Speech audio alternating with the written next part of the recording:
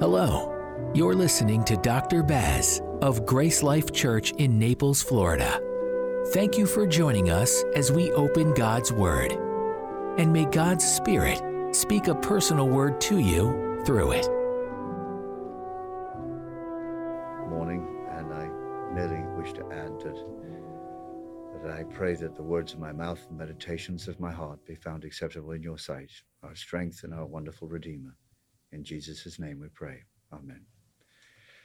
Well, the title of the sermon is God's Christmas Message of Reconciliation.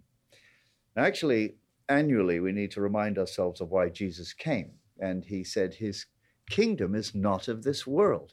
And in John 16:28, he said, I came from the Father, and I entered the world, and now I'm leaving the world and going back to the Father. So what did he come here for? What did he enter the world to do? What was his mission? So first we're going to look at God's Christmas message to the world, and then what was his Christmas message to you and me as believers? Colossians 1:19 says, For God was pleased to have all of his fullness dwell in Jesus, and through Jesus, and here it is, to reconcile to himself all things, whether things on earth or things in heaven, by making peace through his blood shed on the cross. So he came, his whole purpose was to reconcile to himself all things.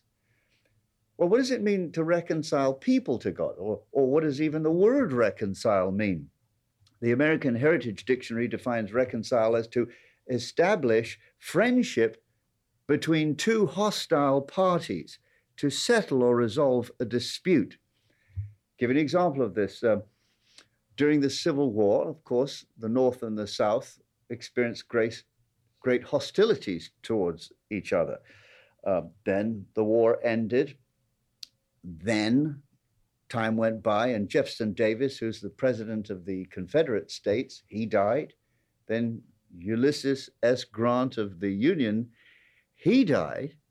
And then, would you believe, their two widows, Verena Davis and Julia Grant, settled near each other, and they became the closest of friends. That's a case where time eventually brought about reconciliation.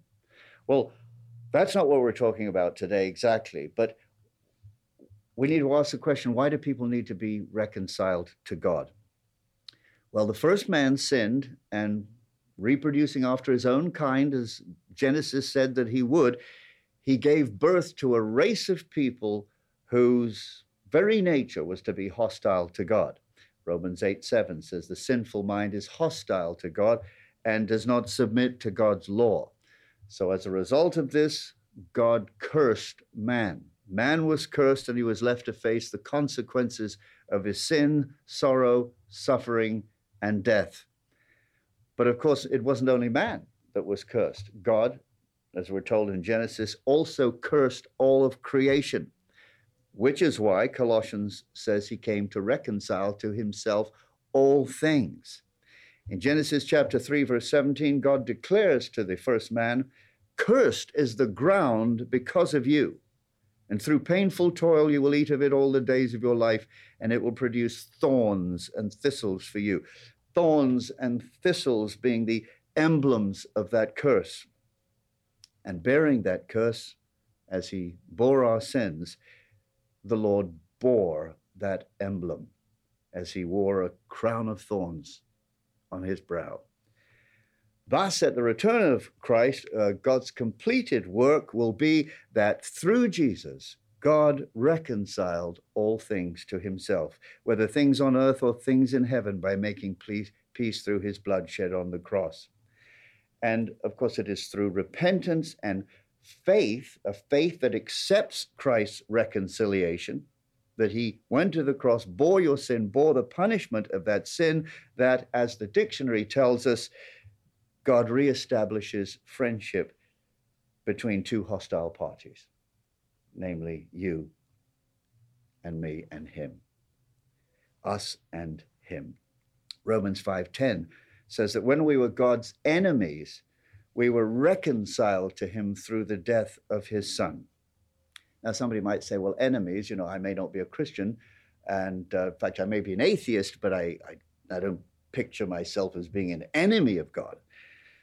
Well, you need to, because God created you and me and human beings to love, serve, worship, obey him, and you live as if he didn't exist. You have no idea of God's righteous requirements. If you did, you would have a better idea of how far beneath those standards that you have fallen. And the Lord Jesus makes it very clear that if you are not born again, and you are therefore not actively for him, you are actively against him. Before a person is reconciled to God, that is made right with God, Ephesians 2:3 says that, like the rest, you are by nature an object of the wrath of God. Ephesians 2:12 says, at that time you are separate from Christ, without hope and without God in this world. That is God's Christmas message, by the way, to the world, that God so loved the world that he gave his only begotten Son, that whosoever believes on him should not perish, but have everlasting life. But lack of faith that submits, it results in perishing. Be reconciled to God. Okay, so what is God's Christmas message to us as believers? Well, that brings us to our passage in 2 Corinthians 5, starting at verse 17. Therefore, if anybody is in Christ, he's a new creation. The old has gone, the new has come. All this is from God, who reconciled us to himself through Christ and gave us the ministry of reconciliation, that God was reconciling the world to himself in Christ, not counting men's sins against them. And he has committed to us the message of reconciliation. So we've been given the ministry of reconciliation. Now, you might ask, well, why didn't God give that to the angels? I mean, they're good at this sort of thing. Good question. Because you see, angels have been repeatedly used by God to bring very important messages to people. In fact, actually, the word angel in Greek is angelos, and that means literally a messenger. Well, you can look through the New Testament, and you see them doing this, and they're brilliant at it. And so they should be. They're holy angels. They're not even imperfect. In Luke 1:13, an angel delivers a message to Zechariah and tells him that his wife is going to give birth to John the Baptist in their old age. You go to Luke 1:35, and an angel is telling Mary that she's going to conceive and bring forth a child, saying, the Holy Spirit will come upon you, and the power of the Most High will overshadow you, so that Holy One to be born will be called the Son of God. Isn't that marvelous? In Matthew 2:13, an angel warns Mary and Joseph about Herod's plot to kill their son and instructs them to immediately leave to be safe in Egypt. In Luke 2:13, you see the whole night sky lit up as the angels proclaim the birth of Jesus to the shepherds. And it just makes sense that angels would be the obvious choice to bring the gospel. What's the gospel? It's God's Christmas message of reconciliation to the whole world. But what does our text say? Our text says he has committed to us the message of reconciliation. That's to you and me. Well, so why not give it to angels, seeing they're so good at delivering messages? Permit me to forward a proposal. 2 Corinthians chapter 1, verse 4 says that God comforts us in all of our troubles so that we can comfort those in any trouble with the comfort we ourselves have received from God, which is just another way of saying what qualifies us to comfort other people in trouble is having experienced the same trouble ourselves and having been divinely comforted ourselves. Well, that being true, the holy angels would be the wrong people, wouldn't they, to share the gospel? They can share all these other messages, but an angel can't sing Amazing Grace, how sweet the sound that saved a wretch like me, because they don't have any testimony. They have no testimony whatsoever about being rescued from depravity. Angels are, in fact, though, to some degree, or to perhaps a large degree, involved in reconciling sinners to God. It's just not as proclaimers of the gospel. Hebrews 1:14 says that angels are ministering spirits sent to serve those who will inherit salvation. For example, in Acts chapter 12, where Peter is thrown in prison and God sends an angel to break the prison doors so that he can be freed. You might remember when I was preaching a series some time ago on angels that I told you the story of John Paton, who was the missionary to the New Hebrides Islands. And one night, hostile natives, they surrounded his mission station in order to burn him and his wife out of the house so that they could kill them. Well, dear old Paton and his wife, they spent the whole night praying this night of terror and asking God to deliver them. Well, when the sun came up, they went outside, and to their great delight but great surprise, these attackers had vanished. Well, 1 year later, the chief of that hostile tribe was converted to Christ. And remembering what had happened, Paton asked the chief why they didn't go ahead and burn the whole house down and take them out and kill them. And the chief replied in somewhat surprise, well, how could we do that with all of those men there? And Paton didn't know of any men that were there. Well, the chief insisted that he was afraid to attack because he said there were hundreds of large men in shining uniforms with swords around your house. Billy Graham, in his book on angels, he wrote, on many occasions in the pulpit, God has become especially real, and he has sent his unseen angelic visitors to touch my body and let me be his messenger for heaven, speaking as a dying man to dying men. So, why did Jesus come? Verse 19, he was reconciling the world to himself in Christ, not counting men's sins against them. What is his Christmas message and calling to those who have been reconciled and been made right with God? He goes on to say he has committed to us the message of reconciliation.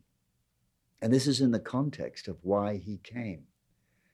Verse 20 goes on to say, we are therefore Christ's ambassadors, as though God were making his appeal through us. Dr. Wilbur Chapman was a famous evangelist, and he wrote, the New Testament tells of 40 people, all suffering from sin, who were healed by Jesus. Of this number, 34 were either brought to Jesus by friends or Jesus was taken to them by them. In only 6 cases out of 40 did the sufferers find their way to Jesus without assistance. And then Chapman adds, of the vast number of people who find their way to Jesus today, most of them reach him because the friends of Jesus were concerned about the welfare of their souls. Now, somebody's going to say, but I don't know what to say. How could I possibly find a way to reconcile people to God? Well, there's good news. You don't have to find a way. Notice the end of verse 19. He has committed to us the message of reconciliation. So we've already been handed the message. Jude 3 puts it this way. It says, dear friends, I felt I had to write to you to urge you to contend for the faith. Now notice, that was once and for all entrusted to the saints. So we've already been entrusted with the message. In 2 Peter 3:2, Peter says, I want you to recall the words spoken in the past by the prophets. There's your Old Testament's 39 books, and the command given by the Lord and Savior through his apostles. There's the New Testament's 27 books. He says, that's the jurisdiction of anything I want you to remember. Well, yeah, but that's the whole Bible. I don't know the whole Bible. I hardly know any of the Bible. Well, you probably know little because you were saved, weren't you? You know that all God expects of us in sharing this message and being the messengers of reconciliation is to just simply say what you do know. He'll never hold you accountable for more than that, and to share what it is that you have seen. That's true for every single person involved in the reconciliation story. In Luke 2:20, the shepherds returned glorifying God and praising God publicly for all the things they had seen and heard. You remember when Jesus sent John the Baptist's disciples back to him, back to John the Baptist? Jesus told them to be witnesses of him, and he told them what they would be responsible for. Jesus replied to the messengers, "Go back and report to John what you have seen and heard." That's all. In John chapter 3, we see that this is actually all that Jesus did.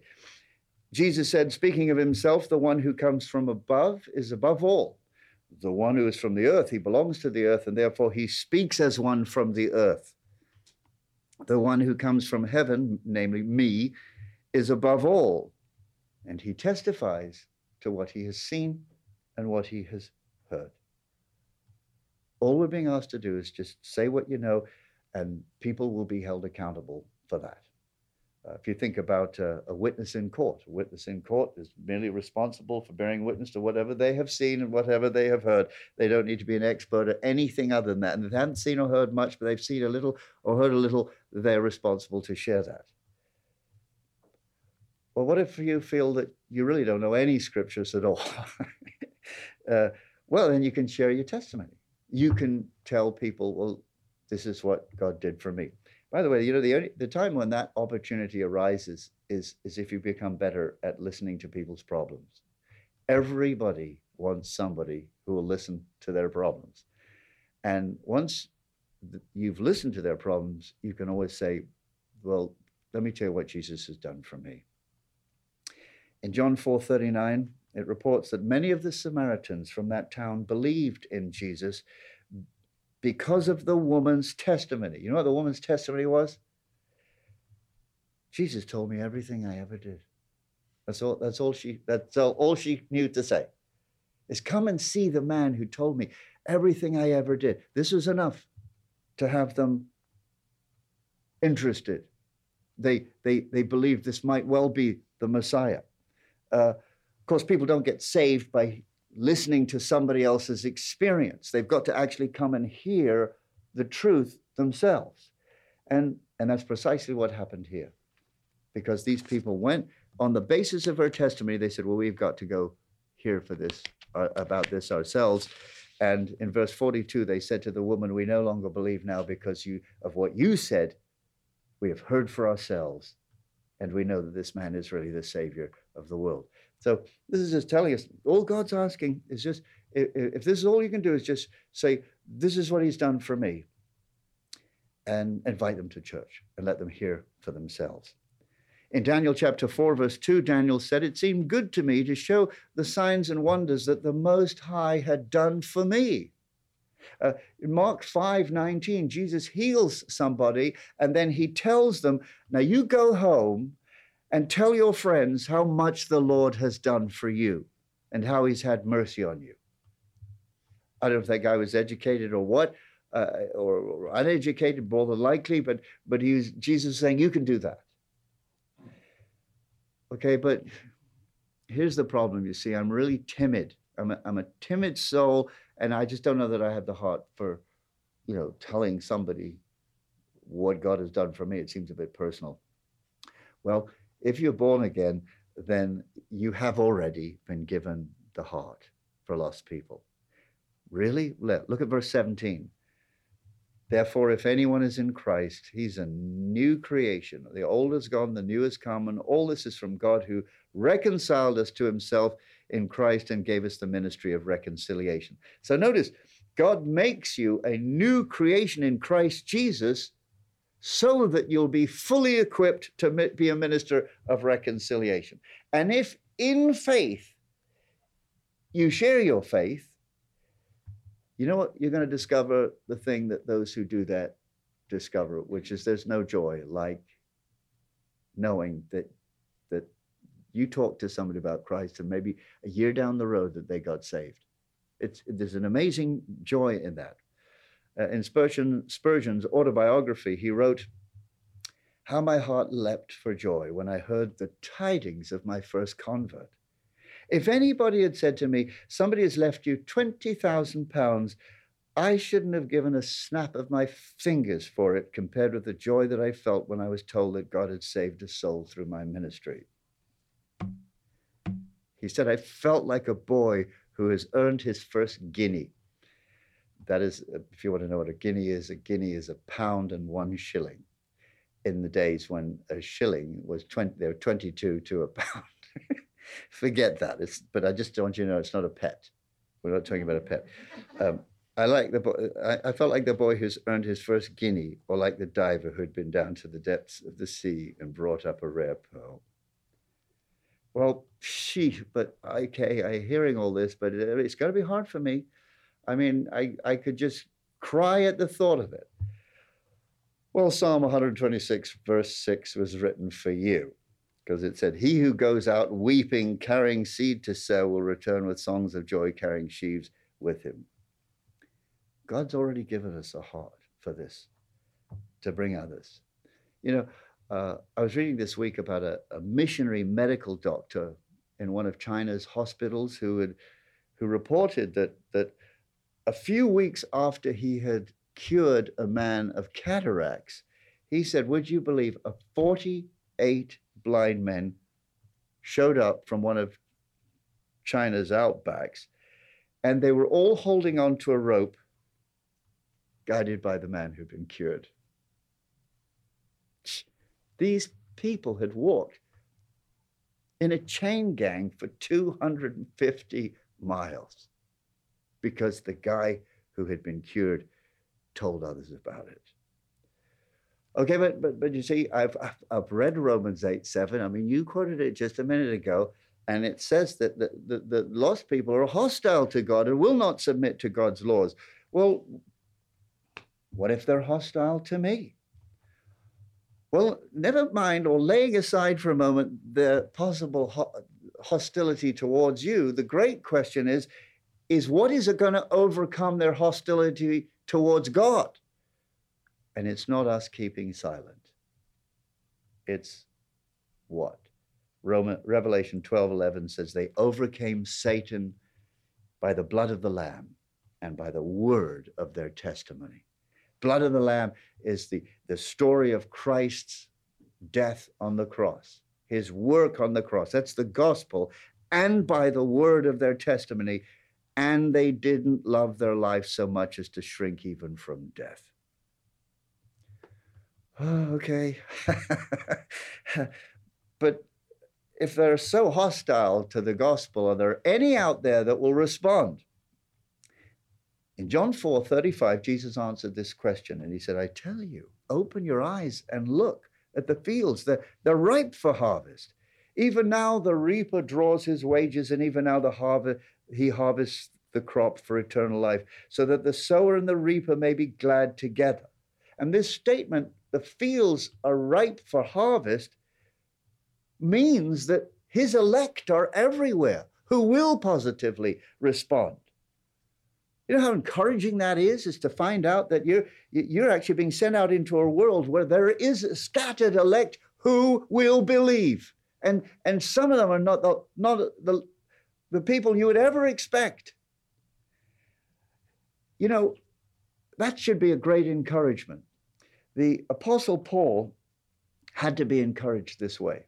You'd think he was just such a barging fellow that he didn't ever need encouragement. Well, he did. In Acts 18:6, it says the Jews opposed Paul so much that they became abusive. Paul shook out his clothes in protest, and he said, your blood is on your own head. I'm now going to the Gentiles. Now, Paul is apparently so discouraged that God has to encourage him. Listen to how God encourages him.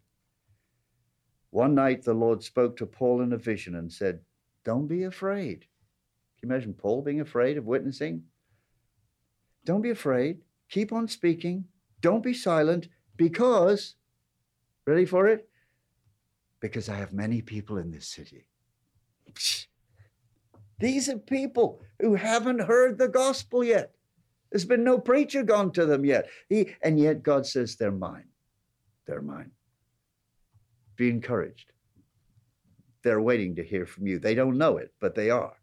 And you see, this got into Paul's thinking. And in Titus chapter 1, verse 1, Paul said, I'm a servant of God and an apostle. That's one who is sent of Jesus Christ for the faith of God's elect. And in 2 Timothy 2:10, he says it again, I endure everything for the sake of God's elect, that they too may obtain the salvation that is in Christ Jesus. You've been sent to go out and share the message to, or your testimony to, the elect, because they will hear. I don't have the knowledge. Well, then just tell them what God's done for you. Listen to their problem and then tell them what God did for you. Invite them to church. I'm timid. I've got the heart for the lost. You do if you're born again. You're a new creature. Well, but I don't have the strength to share my faith. Notice verse 20. We are therefore Christ's ambassadors, as though God were making his appeal through us. You ever thought about that?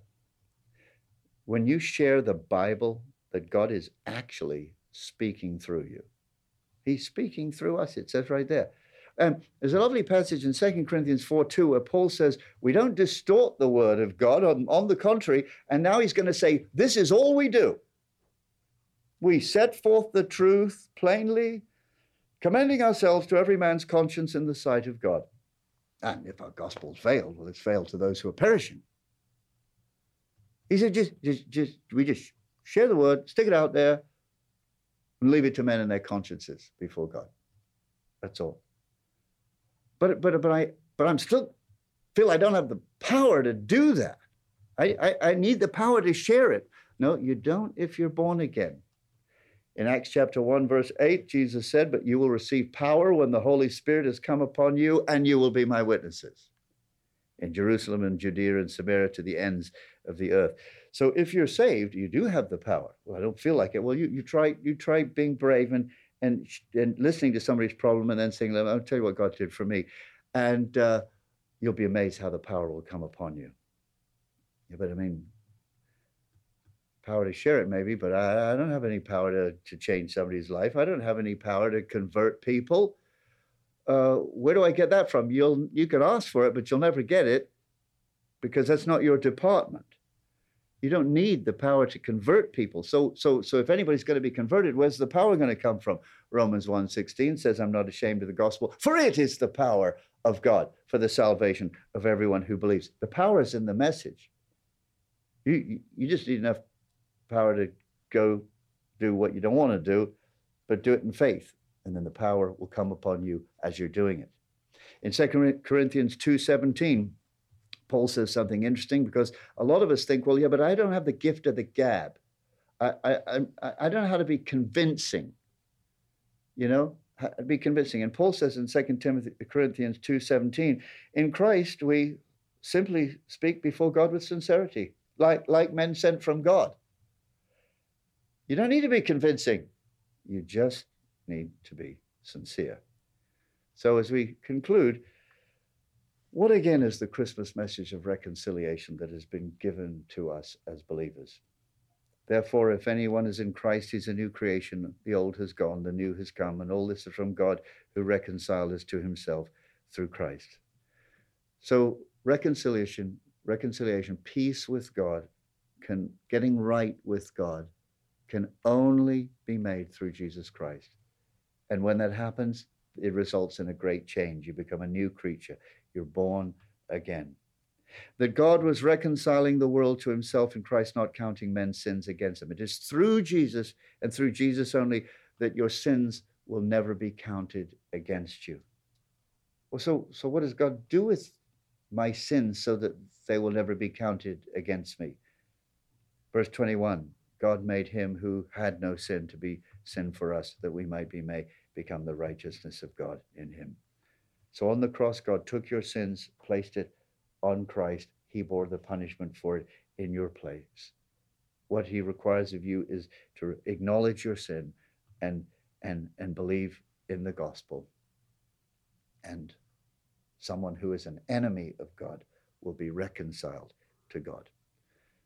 Romans 5:10, just verse we quoted before, but it didn't quote all of it, says, for when we were God's enemies, we were reconciled to him through the death of his son. How much more, having been reconciled, shall we be kept saved through his life? Which is saying that if Christ's death made us right with God, if it saved us, well, how much more will his life result in us being kept saved, because Hebrews 7 says he ever lives to intercede for us.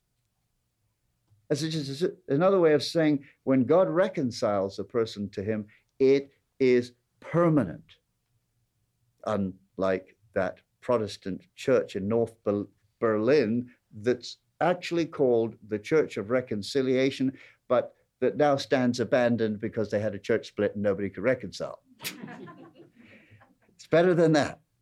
Verse 20, we are therefore Christ's ambassadors, and God is making his appeal to the world through us.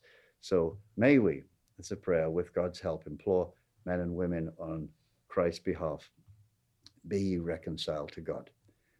That's God's Christmas message of reconciliation for the world and for us.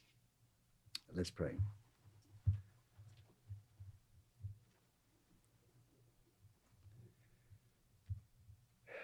Dearest Father,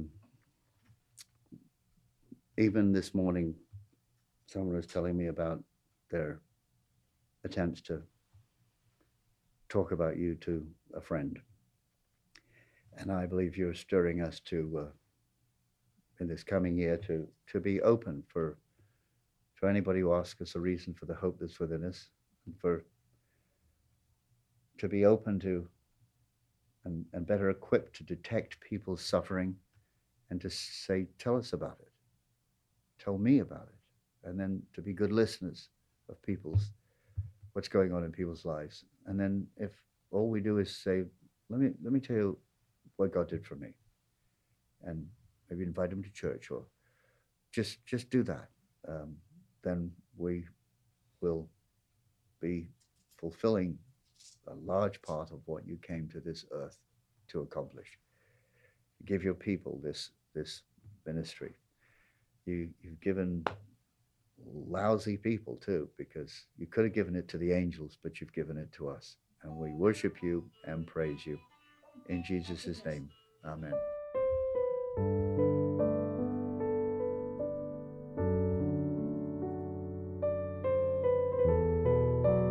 Thank you for listening to Dr. Baz. Tune in next week as we continue studying the Word of God. May God bless you.